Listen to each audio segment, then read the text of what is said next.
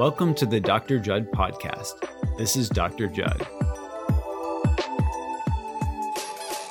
I'm Dr. Judd Brewer, addiction psychiatrist and neuroscientist specializing in anxiety and habit change. Last week, I talked about how anxiety combined with social contagion can lead to panic. Today, I'm going to zoom in on why we panic and what we can do about it. Over the weekend, I saw and heard about a lot of panic buying at the grocery stores. At my local grocery, there was a run on a number of items, including vitamin C and milk. Unlike toilet paper, milk has an expiration date. You can hoard it, but not only will you deprive others of getting it, you'll eventually have to throw it out when it goes bad. This is not our thinking minds at work. So what's going on? Here's the science. I mentioned last week that we have an old brain that's focused on survival and a new brain that's focused on thinking and planning. To plan, we need information, and a lack of information causes anxiety that can then spiral into panic.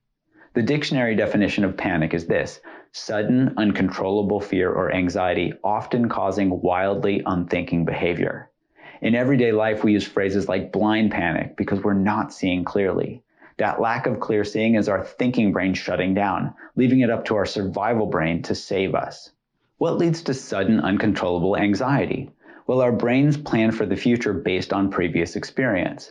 If we're in a tough situation, we can take a few deep breaths to calm ourselves down and get our thinking brain back online. And then we can remember back to what we did the last time something like this happened.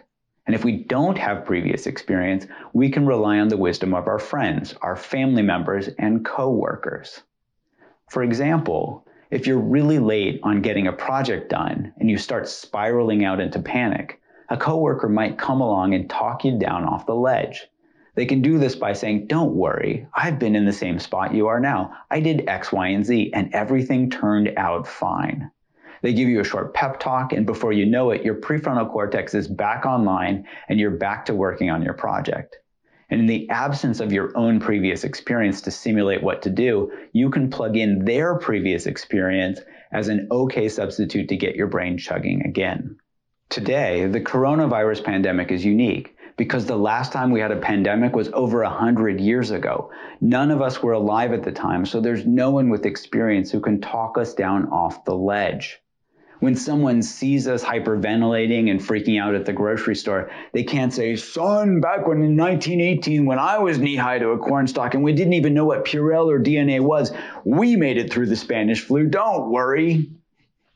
There's nothing like the wisdom of having survived something to inspire confidence and help us de-escalate.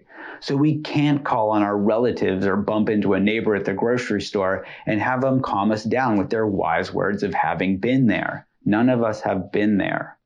When our brains can't simulate based on our prior experience or someone else's, our brains get a bit stuck and they start ramping up our anxiety levels. At this point, we're really close to tipping into panic. And we're really susceptible to suggestion. Here's where herd mentality comes in. Also known as pack or mob mentality, herd mentality is when we are influenced by our peers to adopt certain behaviors based on emotion rather than reason. When we're panicking, our prefrontal cortices go offline. We follow the herd and we do what everyone else does in the moment rather than acting rationally and deliberately. If someone's buying up all the toilet paper or milk in the store, we follow suit. This is exacerbated by scarcity mindset. This is a very basic survival instinct, a fear of not having enough. When we see a run on milk at the grocery store, that scarcity mode kicks in. And when we see others buying up all the milk, we follow suit, not realizing that we can't possibly drink 5 gallons of milk before it goes bad. So what can you do today?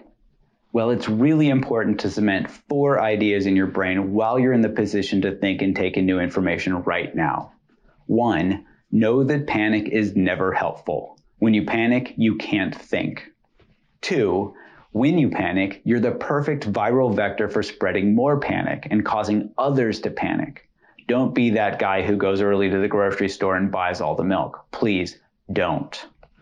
3, if someone's panicking, don't try to talk them down rationally right in that moment because they can't take in rational information. Meet them on an emotional level, help them take some deep breaths or ground their awareness in their feet with things like, "Okay, do this with me. Let's breathe into the count of 4. Hold it to the count of 4 and breathe out to the count of 4.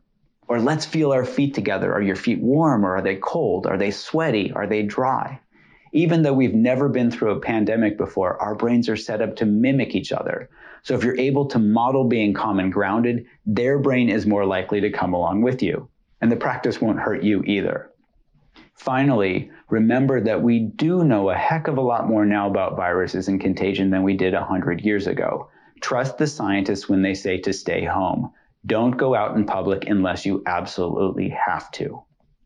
Let's end with one of my favorite characters from childhood, Winnie the Pooh. Where are we going? Asked Piglet.